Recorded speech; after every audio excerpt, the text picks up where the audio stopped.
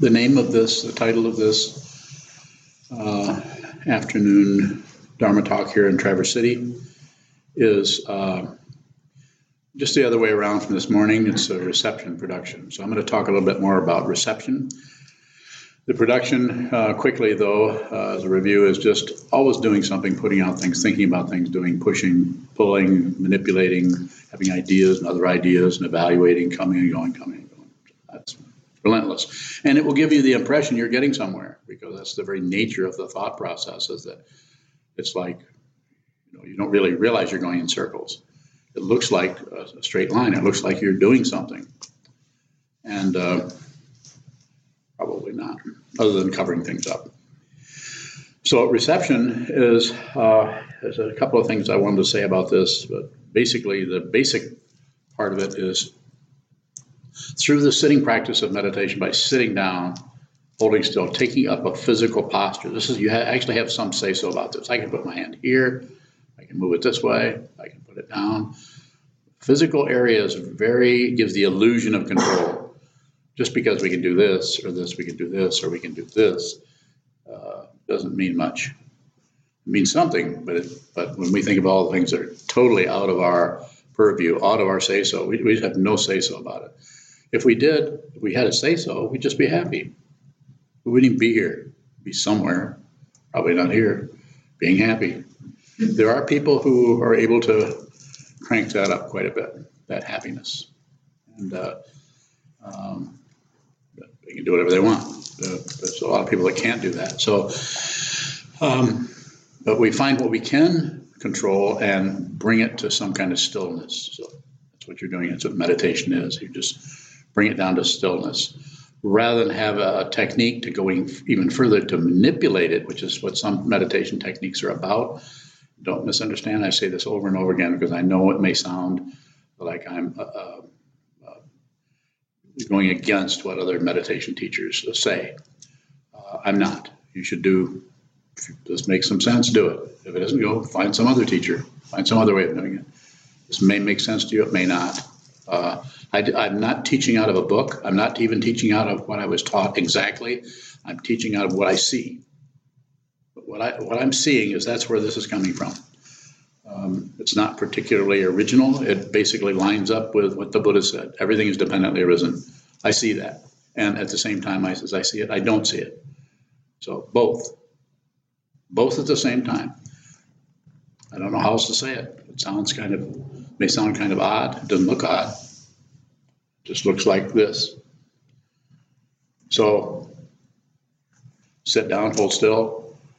Watch through all the six sense fields, including the mind. Just allow whatever comes to come, whatever goes to go. No, and make no comment, if you can. And that may, if you attempt to do that, your mind may totally flood with all kinds of ideas, concepts, worries, concerns. It may get worse. It may get so that you actually feel like, as I think I said earlier, you might feel like you're getting worse. Probably not. You're just starting to see what you've been covering up. So. Receive. Give everything your attention, and whatever makes any kind of a movement or shows up as something else or some contrast, just receive that and make no addition to it. But if you do spontaneously make an addition to it, like I don't like that or whatever, then don't add to that. So don't laminate it up so you get so far away from the original situation that you need brain surgery. That won't work either. So one of the things that I sometimes mention is a alternating sense awareness practice, going from one sense of touch to sense of seeing, sense of hearing, and just slowly moving around with those. At the same time, you're not particularly fighting with your mind. That allows, because those senses are, in terms of the consciousness itself or the objects that are coming in, the sounds, the sights, the feelings, they're pretty much in the present moment, what we would refer to as the present moment. They aren't things coming out of some other storage area like the Alaya Vijnana, the storehouse consciousness.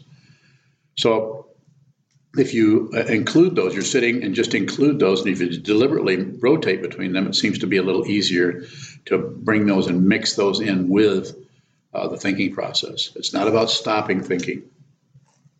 Some teachers disagree with that and will give you techniques to stop your thoughts, to slow them down, or to somehow replace them with what? Awareness of the body, awareness of the breath, or awareness. Satipatthana is a traditional word. You're not wrong. Do that. Do that now. Do it tomorrow. Do it next week. Do it for 3 weeks. Listen to what I say and then do something else. It's not wrong. So right and wrong is extra stuff that just clouds everything. I don't know what you need to do for sure. I just need to know that if I'm invited to come here and I sit down, that I need to tell you this. And then what you do with it, that's your business. I don't do any follow-up. So a metaphor that sometimes is helpful is to think that your thinking process is kind of the king, and everything else is secondary. How this feels, how this looks, how this smells, how this tastes is kind of the secondary sense, second-class citizens. But you could also look at those as part of your whole family, of the whole sensorium is kind of like a family. Don't disregard what's coming through the eye consciousness. Don't disregard what's coming through how this feels. Don't shut anything out. Everybody, to use a strong metaphor, everybody should everyone should come to the table. Everyone should have a seat at the table. That doesn't mean you have to constantly go to the sense of smell and like that.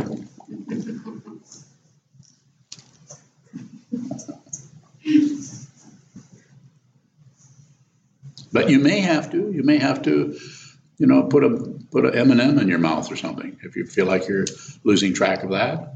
I mean, we probably wouldn't want to do that all the time. Wouldn't be good for your blood sugar. But a little bit of that, a little bit of kind of personalize that a little bit. You could sit down and you could take a piece of a colored paper or something and put it in front of you. Look at the color red. Because looking at the color red is it's a one-shot deal. You look at it and there's not much you can think about it. The thought patterns won't come up other than just maybe the name. Something else might come up especially if you're tuned into that kind of thing. You say, that red has quite a bit of blue in it. It's approaching purple or something. Or that has a lot of yellow in it, so it's going more towards orange. So you might be doing that a little bit. That's not a problem. So all of the senses, when you sit down to practice, bring all the senses in. You can even do that in post-meditation or when you're up off the cushion in your everyday, running around your job, your relationships, your family, and so on, walking up in the woods or park or something. And you can also just, don't hold on to it, just flash on it, just color, just green. I mean, the word green may come up, but you can actually look at something without naming it. It is possible to look and hear, taste, smell, touch without knowing what it is. And that isn't by shutting that down, it's just by seeing it so clearly that the presence of that is so intense that you don't need a name for it. You don't need to back away from the color green by calling it green. No comment. Because no comment, having a comment is what? Production. Actually, something is arising, you're receiving, and then you produce something on top of it. And it's like it doesn't have enough validity by itself.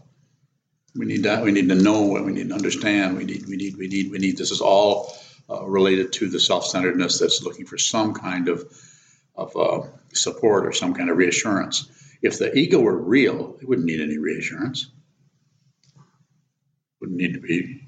Somebody could come up and just totally insult you, and you would just go. Some people are intensely, what do they call that? Somebody that's intensely self-centered. Arrogant? Pretty hard to insult somebody who's arrogant. It's also pretty hard to insult somebody who has no center, has no fringe, has no location. There might be a body there might be a voice coming forth, there might be hearing, smelling, tasting, touching, all those things might be happening. The six sense fields of form, feeling, perception, concept, and consciousness of the five skandhas are there, but they're not hooked together to form someone who has to run away, someone who has to run toward, someone who needs some kind of help or defense. This doesn't mean there aren't incredibly intense emotions coming out of beginningless space and time into the present moment, manifesting as thought patterns, emotions, all kinds of qualities that the ego mind wants to know what's happening. What does that mean? Why am I feeling this way? Why? Because. It's a trap. It's a trap from the point of view of wisdom. It's a trap. From the point of view of ego or self-centeredness, it's attempting to find a solution to how we feel, attempting to find reasons why we feel this way. It doesn't matter why. We already know. The Buddha told us 2,500 years ago, life is suffering. He probably didn't say it in this tone of voice. Life is suffering, and the reason you're suffering is you don't like it. You want something else. We want something else, and we instead of looking at the suffering, we have nerve endings and all of the sense fields, including the mind, that are very sensitive. The mind may be the most sensitive nerve ending because you can have intense, emotional, painful experiences without any of the other five senses being affected at all. And sometimes we would prefer that. Let me put my hand on a hot stove and burn myself rather than feel the emotions I'm feeling. You all know what I'm talking about. Many years ago, I took care of monkeys, baboons. And baboons all monkeys are kind of semi-human. But the interesting thing I noticed about monkeys, taking care of a lot of monkeys, is if they got really upset, sometimes they would bite themselves. It's like they were so afraid or upset that they wanted to feel something, and this is just my speculation, but it's like they wanted to transfer their fear over to some kind of physical thing, so they would give them the illusion of some kind of control over it. Just my idea of what it seemed to look like at the time. So sometimes we'll trade off, and rather than feel this, we'll trade off for something else. People do that with drugs. I don't want to feel this way, so I'm going to do this. Or I don't want to feel this way, so I'm going to use opioids or whatever. And right and wrong is extra. So once we do whatever we do to go in and mix it up, make it even more confusing, as we mix it up with a bunch of ideas about correct and incorrect and right and wrong. That's praise and blame and all of that. It just makes it more confusing. So the reception part is something that you can do on the cushion, sit down, receive. And if you can, don't produce anything.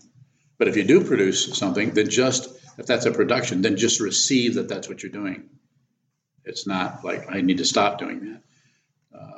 There's an area there. It seems like a very subtle area there where the awareness just observes, and where sometimes because of the causes and conditions that come up as a self or as a concerned aspect of consciousness, a seventh consciousness, which is paranoid, that may come up and object to that. That's probably going to happen, and just allow that to do that. And someone else can trigger that. You can be doing fairly well, and someone, because of their activity, either an intimate friend or a relationship or the person behind the counter, can actually, by their function, can trigger things that in you have not. If you understand it, if you've seen it deeply, then probably it's going to take quite a bit to trigger you. But if you haven't seen it, then it's under the old bushel basket again, and somebody comes in, and that because of them, because of the frequency, because of the untraceable qualities that appear as dependent origination and appear as cause and effect, cause and effect, cause and effect. Those things, all 15 billion of them, get together and produce this, how you feel in any given moment. I'm to blame for how they feel. What you're doing may have triggered that, but if you've lined 15 people up and you act a certain way, one or two will get triggered, and the other one will want it all. I mean, even if they're your brother, sister, neighbor, or even someone that you're extremely intimate with. So that whole area that happens like that, where there's a tendency to want to blame them or me or somebody or something, it's because of this. And the interesting thing about it, which I think I said earlier, is even if it's true that someone did offend you or insult you, and even though the relative part of it is true, if the first phase of that is just, they did this, I feel this way. But the other phases that you're totally ignoring is all the 1,560 things that happened to them before they even got to the point where they're doing this. And all of the things that brought you into this space to even have this occur in the first place. So there's these two things touching, but there's countless numbers of things that led up to that. It's called dependent origination. If you're buying into time and space, it'll be hard to see that. But if you see there is no time and no space that has any kind of substance to it other than what we impute, and watching the sun go up and down is very convincing. It means nothing. It's still just night and day are two names for the same thing. So obvious. But we tend to, schedule our lives to fit that. We're awake in the daytime, unless it's Unyo, and then she's awake at night, all night, probably sewing or cooking or pacing the floor. So if the producing something, doing something, acting on something, pushing on something, pulling on something, or generating some kind of activity, whether it's mental or physical or whatever, however it may be, if that can come out of the awareness, that if you've been training the awareness, so you're here, you're on receive, you're on giving everything your attention without adding anything to it. If that's been happening a lot, you'll find that what comes up, you won't get a credential. You won't necessarily say to others or even to yourself, I'm so much more aware. You might not say that at all. You might say, I don't feel near as good as I did before I started meditating. I feel like crap all the time. And tell me that, and I'll light right up. Not because I want you to suffer, because I know that I know what I've had to go through. And I sometimes say, how do you think I feel? So don't do anything with what is occurring other than what you absolutely have to do. Hold off, call patience. Wait, watch what it does. And it may move around. You may notice that it goes away and then it comes back. And this time when it comes back, it's turned another direction. So it's obvious what you need to do. It's not even you don't even decide. You just notice it's time to push on that. You won't even have that word, it's time to push on that. You'll just do it. Ego doesn't like that kind of spontaneous action because it feels like lack of control. And what is it? It's actually, it's not lack of control. It's lack of the self-centered, myopic, me control. And it's about the control that has another word called dependent origination. Pratitya Samutpada, the very world, you're actually in harmony with the entire world. And so your actions are coming out of everything untraceable. At least to this limited kind of consciousness that we're born with that looks out of eyes, ears, nose, tongue, body, mind. Questions are good if you have them. You said, come and tell me that you're feeling worse and you'll light up. Mm-hmm. But in the Buddhist teachings, it says, if we follow the path, then it will help to ease suffering. So sales pitch. When I say that, we've got to get people to do this somehow. But they don't really say what it's going to be like for you. You have to be inspired by it. This is why the Bodhisattva path is there. The first turning or provisional teachings take us so far. It's a much bigger picture than that. But that's something that starts to show up at the same time. One is working on oneself. One realizes that with the help of the Buddha, the Dharma, and the Sangha, with the help of the three jewels, you realize that, this is a bigger project than I thought it was going to be. So the whole idea of, I'm meditate, so I feel much better now. You won't hear me guarantee anything. Meditate and you'll feel better. I won't say that. And this isn't to take anything away. I keep saying this all the time because I don't want people to necessarily misunderstand and think that I'm against people who teach John Kabat-Zinn or anybody who's teaching mindfulness or Theravadan teachings. Please go ahead and do that. If you want to do that, do that. There's nothing incorrect about it. It's just that the way that is functioning is a little bit different than what I'm saying. What I'm saying is, let's do it right now. I mean, and then if you do it that way, then it'll have a gradual quality to it that'll be completely, customized to your particular karma. That way, I'll help you slow down if you need to slow down, if you need to go back, if you need to follow your breath, if you need to close your eyes and count 1 to 10. I'll help you do that because I'll be able to, not because I'm so bright, it's because I am here. So I'll help you slow down or speed up or something based on how I see you struggling or not struggling with it. And so, and I don't think about it, I just see it or understand it. So Vipassana is a totally credible, authentic, powerful, traditional teaching. And there are probably hundreds of thousands of people that practice that.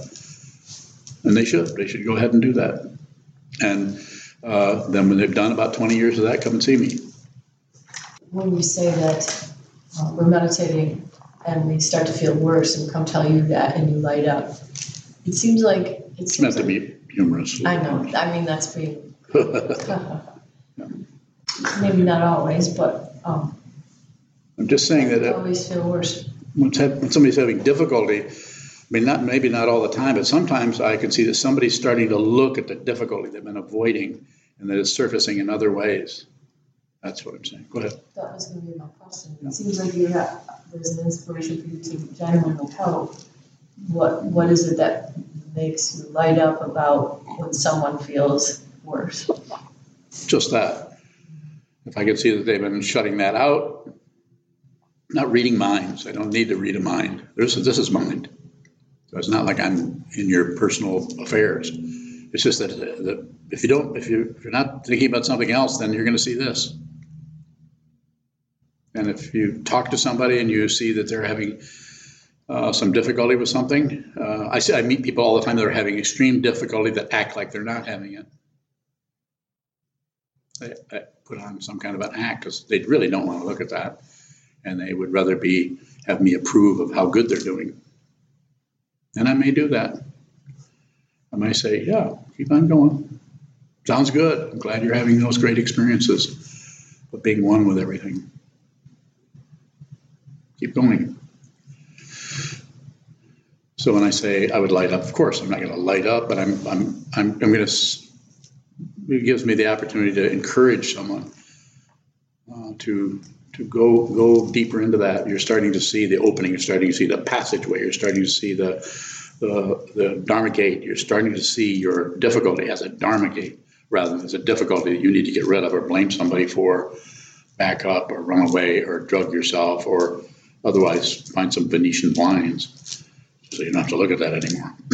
Because you will eventually look at it. You're going to have to look at who you are at some point. And I think quite often what happens is people avoid it, and then it comes time for the elements to go back into the earth, back into the water, back into the fire, back into the air, and that's a totally natural thing. It's just totally natural, but human beings just are freaked out about it. They don't want to die. And I'm not saying you should want to die, but the position we take on death is insane. It's just crazy. See what I mean?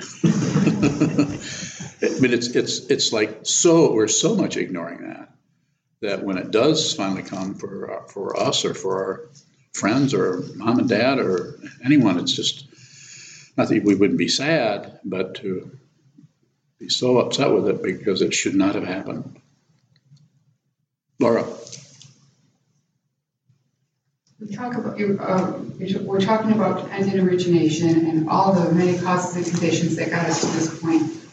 So, how about is there any control that we have individually to ensure that, or not ensure, but influence the causes and conditions moving forward, or is my little decision to sit on the cushion or not sit on the cushion, is that also causes and conditions where I don't have any control? Yeah, so the illusion of control is, that's pretty, really don't have any. We have some, but the causes and conditions that brought us in here should be looked at before we start to venture out into the open world. I sometimes say, look at the mirror, look in the mirror. You see what causes and conditions caused this? Well, your mom and your dad and their mom and their dad and their mom and their dad. And so here we are, and we're a living being. We look a certain way. We talk a certain way. We have a certain kind of intellect and a certain kind of ability to remember or maybe not remember. We have some skills that other people don't have that we just seem to naturally have. There's so many things that are happening. So as my teacher, Trungpa Rinpoche, said, who was a brilliant sage, he was a Mahasiddha, even though he had some social problems that were difficult in this culture and in any culture.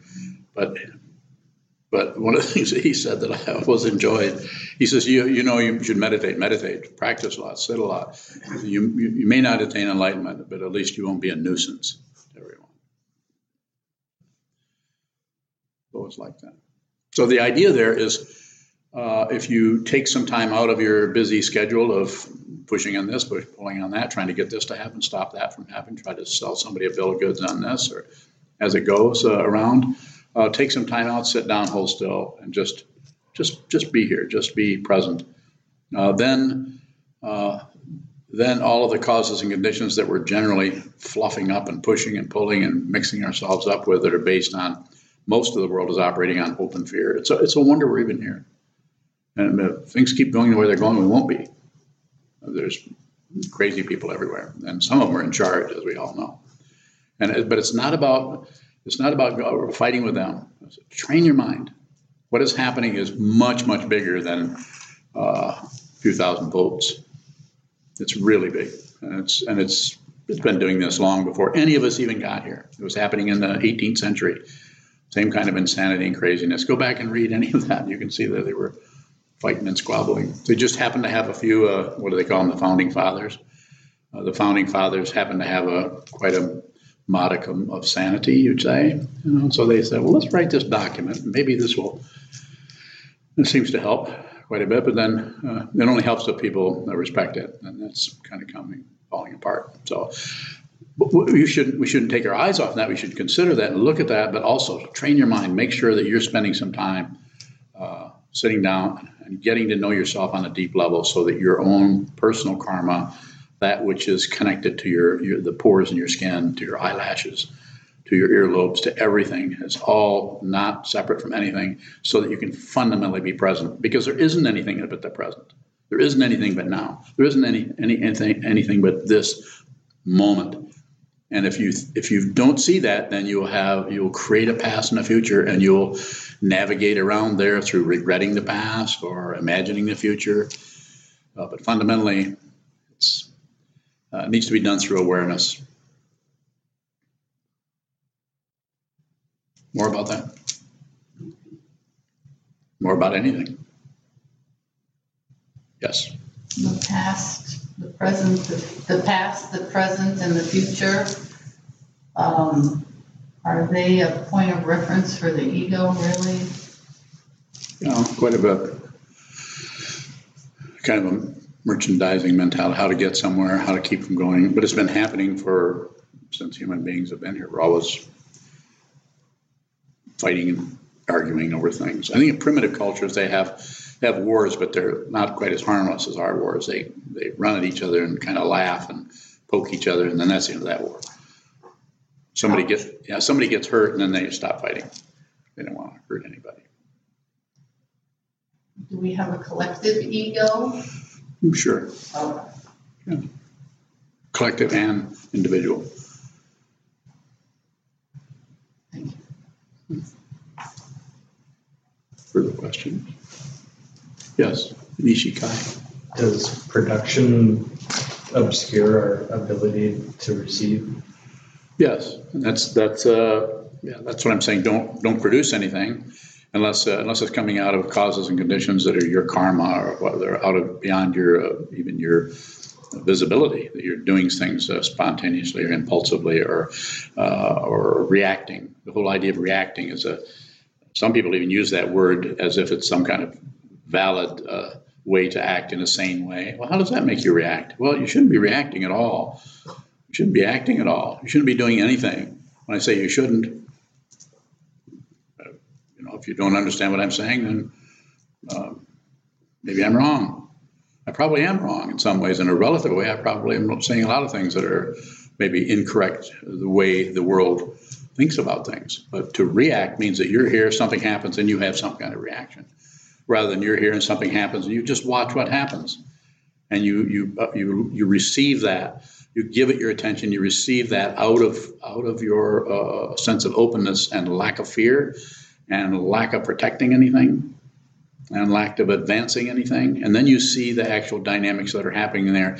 And then I don't think you would call it necessarily reacting, but you might act, but it wouldn't be a react. It would be acting with that. And that acting with that may be to snuff it out because you're so clear about what that is. It could be something like, this fire needs to be stopped because it's going to burn everything. But if it comes out of some kind of reaction, then your reaction will be coming out of hope that you could put it out or fear that you can't put it out. And you probably would do a crappy job because all your senses, all of your understanding, all of your perspiration and perspicacity and all the other P words are not there to actually, so you can pee on it and put it out. I mean, and it might need to be done, but if it comes out of your awareness, then there's a more sane, uplifted, and kind way of approaching any kind of negativity that's coming your way. Go ahead. I have a question about the Tibetan practice of producing a bunch of things. How does that help us receive? Creation, completion. So,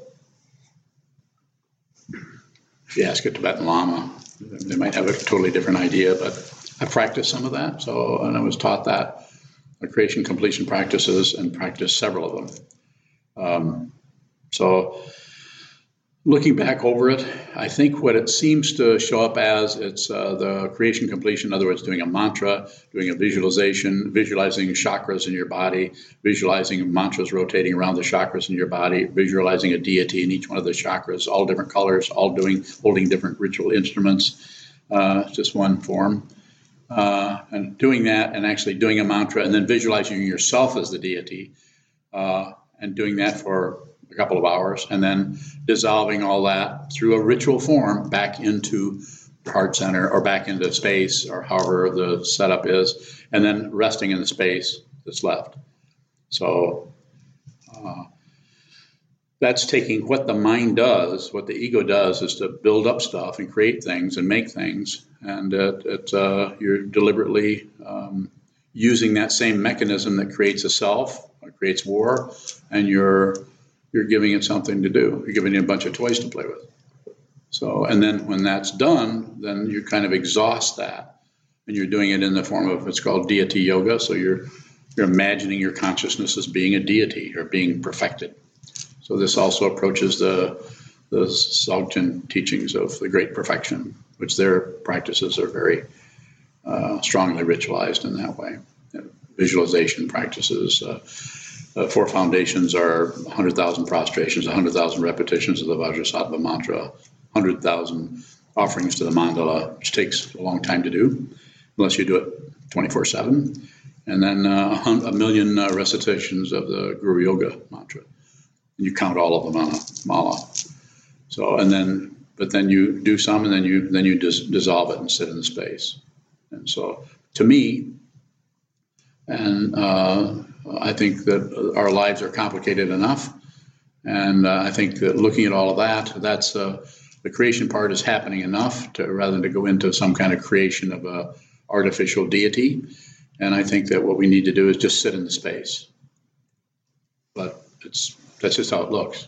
It's not necessarily correct. If you can talk to the Dalai Lama, he'd probably say, not exactly. Who's this guy that told you about this? It's just a nobody. He lives in Michigan. Wears a cowboy hat. More about that? You follow me a little bit? So it's just an artificial, it's just an ancient technology for working with the mind. It's like, I'm going to use a sample here of different ways of working with the mind. This is one that might all recognize. I'm okay, you're okay. You know that one? No, it's just a way of taking what the mind's doing.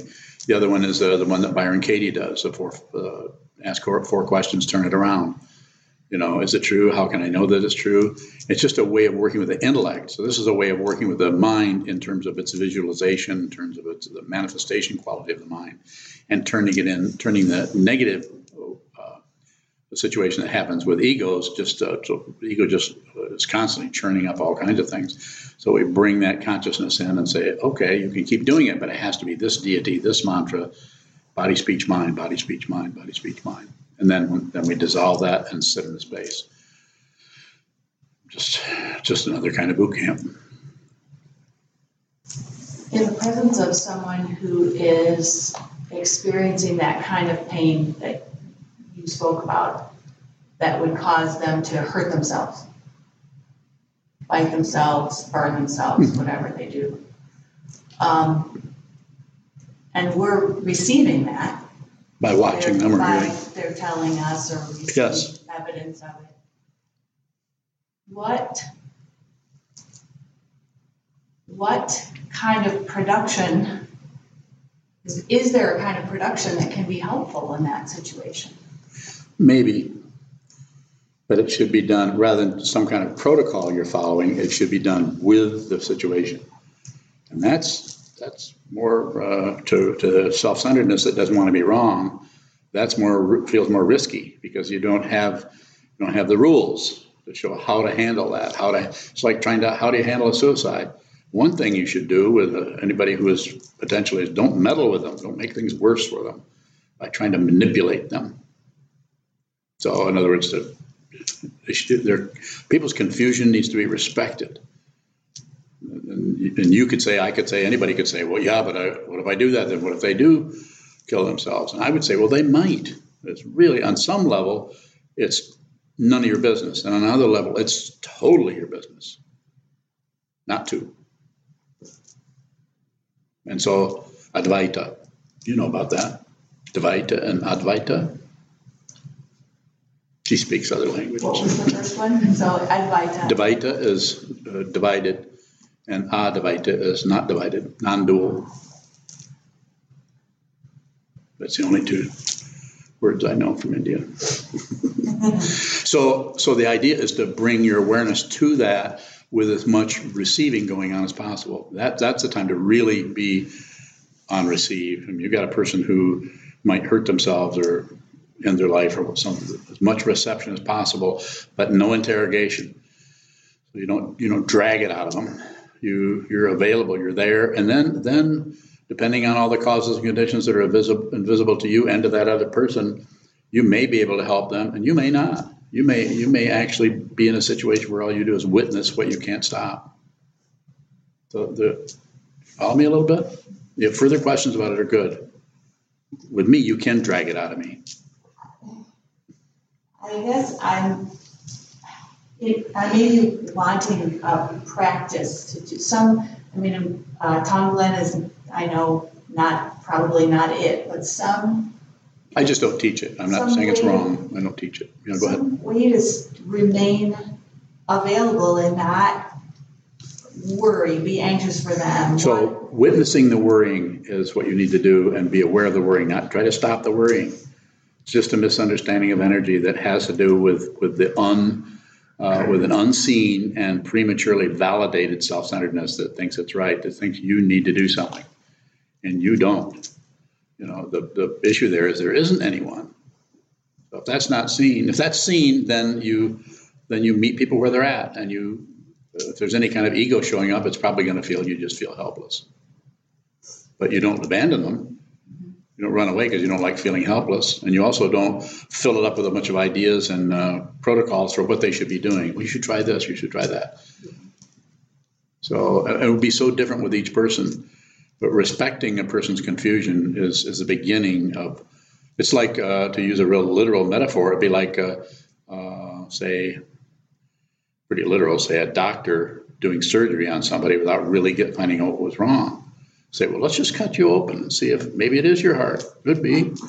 Might be your heart. Yeah, so I'm sure it has. So we cut in there, we find, indigestion. Stitch that up quick. I'm being silly about it, but I'm saying there's those kind of things happen. People are given medications that they don't need, that that are more about the person doing the situation than the actual situation that the person's in.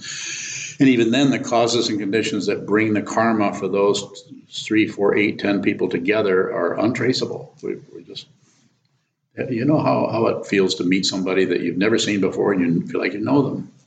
Sometimes you meet somebody for the first time and you immediately don't like them. No reason, you just don't like them. But you might not say that to them. You might step into it and try to see how that feels and see, get some kind of understanding of what that's about, rather than believe those thoughts and believe that means the person is, putting a hex on you or something.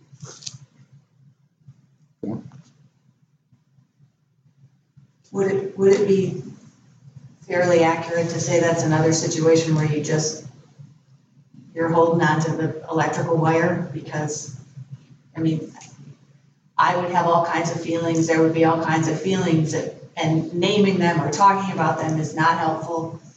And you just have to stay rooted in all of that and then see what comes out of it, if anything. So what I would say, and I say probably too much, but train your mind. Find some time to unplug everything, unplug the food processor mind, sit down, hold still, and not know. Just be as it says in Atisha's 7 Points of Mind Training, be a child of illusion. Just be a child. There's nothing wrong with that. Nothing wrong with being kind of helpless and kind of just not knowing what's happening. Because that's how consciousness is when the objects that arise in the consciousness don't make any sense or are challenging or threatening. Just be there and just receive. Just put everything on receive. Especially if you're with a person that's having difficulty with their life or hurting themselves or doing some kind of thing that doesn't make any sense. It seems dangerous. So you don't want to abandon them. You can abandon them by giving them advice. We all know that. You have children. Protect them. Don't give them too much information about what you think. My children have no idea what I think. They're all doing something else. And they should. Child of illusion. Huh? Child of illusion, yeah. There's 59 other slogans. You can go and further confuse yourself with those slogans. So, and though we mentioned Tonglen, I'm not against Tonglen. If people want to do that, I practiced it quite a bit. But I don't really teach it because I think it's too taking. This is created by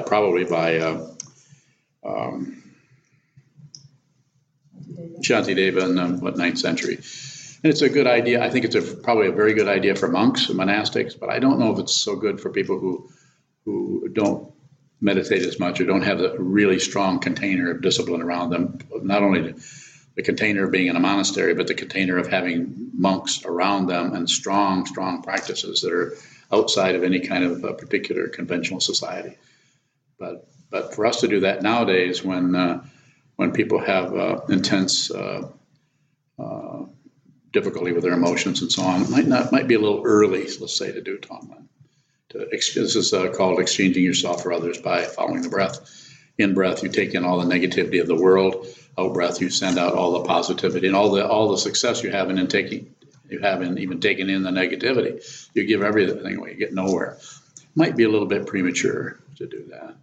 So, and besides, you don't really want to invite a bunch of spirits into your consciousness. Are there spirits? I don't have any idea. Don't believe it, don't disbelieve it. Of course there are.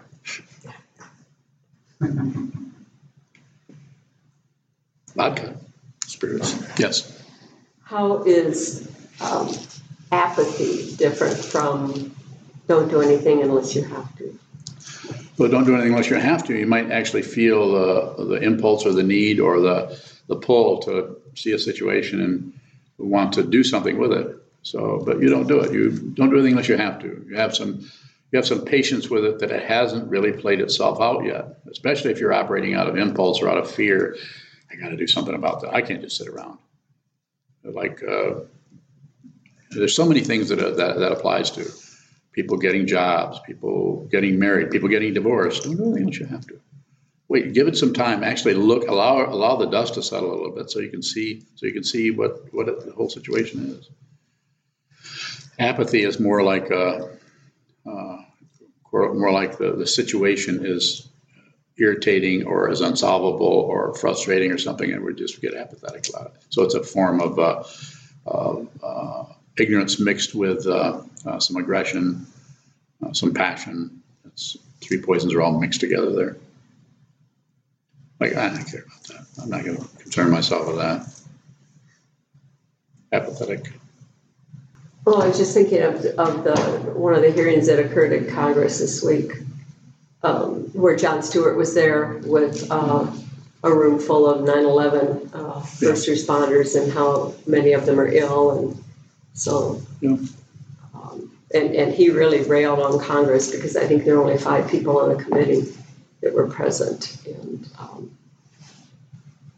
it seems to me that that was a form of apathy, perhaps, and it's such a big miasma of difficulty. Yeah. That's a really helpless feeling. So, is there anything to be done besides train our minds? There may be, but it needs to come out of your karma or your disposition or your, rather than just have it be a reaction. So to go in and, if I have reactions in my mind, we all do. But if you did any of those, it'd be kind of difficult. So the idea is to see that, look at that, and try to understand that. But as far as the causes and conditions that created that situation were happening before this manifestation even got here. This has been going on for a long, long time. Not saying that there weren't times in our culture when things went pretty smooth, but it's like anything smooths out.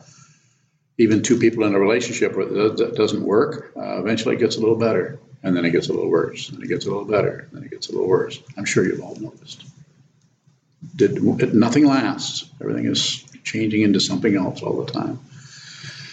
So the way they've been disregarded, and it makes it especially hard when these people, sometimes it's put forth, selflessly ran into burning buildings and inhaled all this smoke and everything, and now they have all kinds of diseases and everything. That's what you're talking about, and yet they can't get medical help for all that. And so, yeah, it's upsetting. So, but how do you, you'd have to get somebody to take care of me. So you could go there and go in there and yell at the congressman. I mean, I'm being silly about it. I'm just saying that, not that you can't do something about that, but if you're drawn into that, then I would say, go that direction. But go slow and try to look at it fundamentally. I'm not going to mention any political things going on other than to try to respond. But there are a lot of people who are, because of the negativity, because of the terrible stuff that's happened in the last couple of years, we've got people coming out of the woodwork that are going just against that. And some of them are reactive, and some of them are active. When I say active, they're coming out of their awareness of it. You can see it if you listen to anybody for a while, any one of the candidates.